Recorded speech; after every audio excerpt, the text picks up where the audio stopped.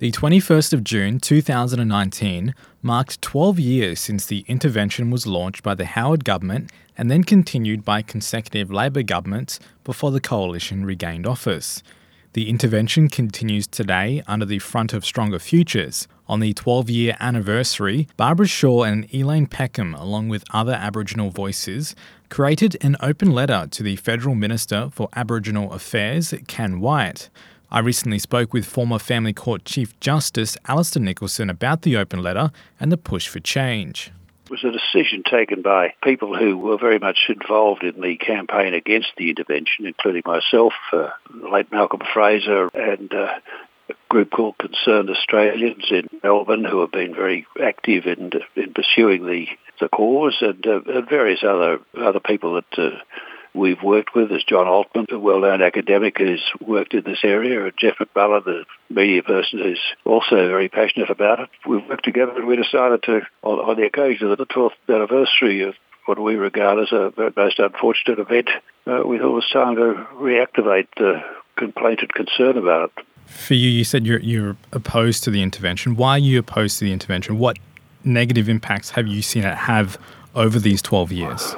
Well, you could go back to the start and say I was opposed on the grounds that I thought it was a suspension of the Racial Discrimination Act was a disgrace.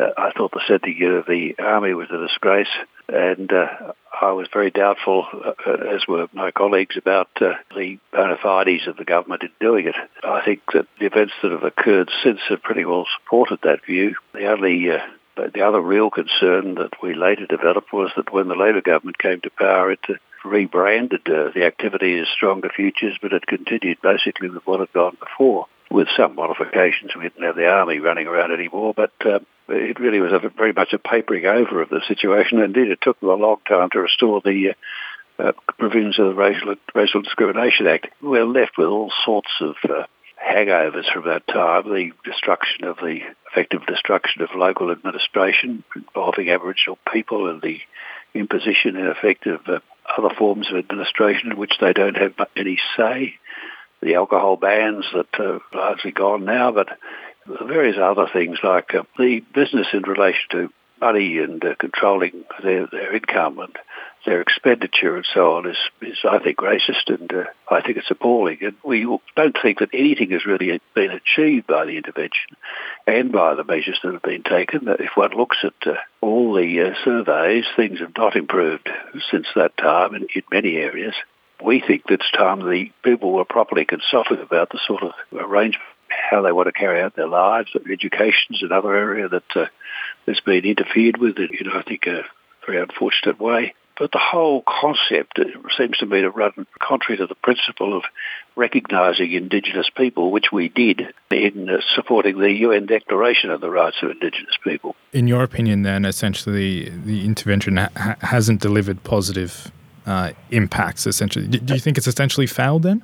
I think it's essentially failed. I mean, one of the prime reasons the government gave for it was to deal with the issue of sexual abuse. Well, if you look at the evidence, many of the sort of wilder claims that were made about pornographic rings and various sorts of things never stood up to proper examination. Of course, unfortunately, there's a level of sexual abuse throughout both white and Aboriginal communities, but in our view, no worse in one than the other. There are obvious difficulties in the Aboriginal communities, particularly in relation to poverty and conditions in which they live and education. And we don't think there's any evidence that the intervention did anything about that.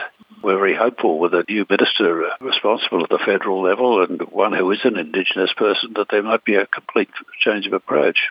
And speaking on looking forward then, what changes do you think need to happen within this space in order to actually have, meaningful impact with Aboriginal people? You mentioned Aboriginal involvement. These are the people affected. They are the people who ought to be involved. And I don't want to start prescribing what ought to happen.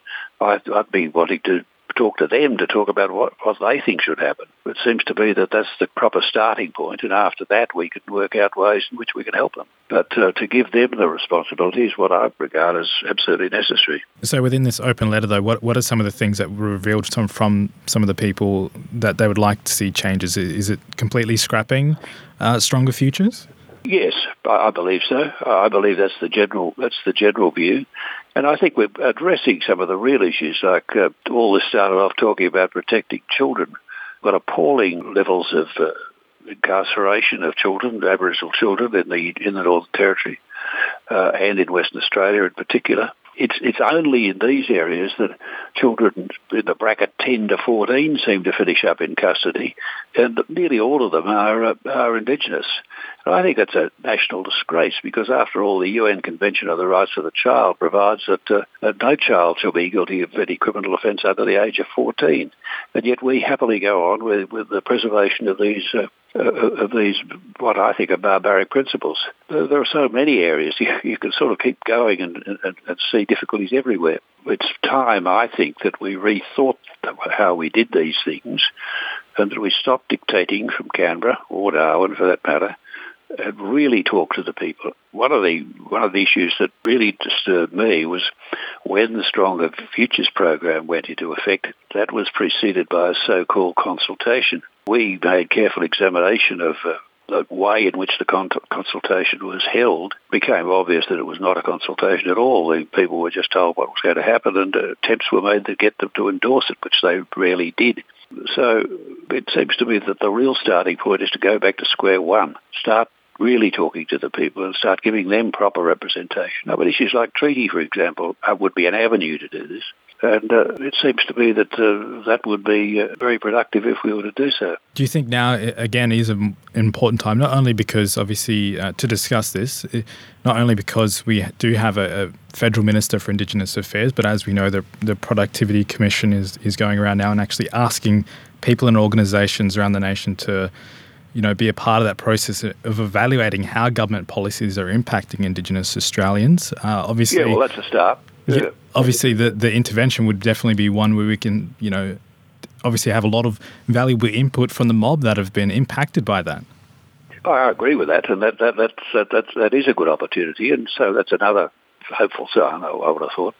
Obviously, this is 12 years on, like we were saying. Are you hopeful moving forward in addressing this and making those changes? I would not go so far as to say I'm hopeful, but I believe that there's a greater appreciation in the Australian community about the problems that we have, and that they're not really solved by white-imposed principles from elsewhere. So I'm hopeful in that sense. And I think eventually common sense has got to prevail. We've had a long history of it not prevailing in this area, but there are signs here and there that things are happening. There's some moves towards, for example, treaty in Victoria or some other states. I think there are hopeful signs, but I think that we've still got a long way to go.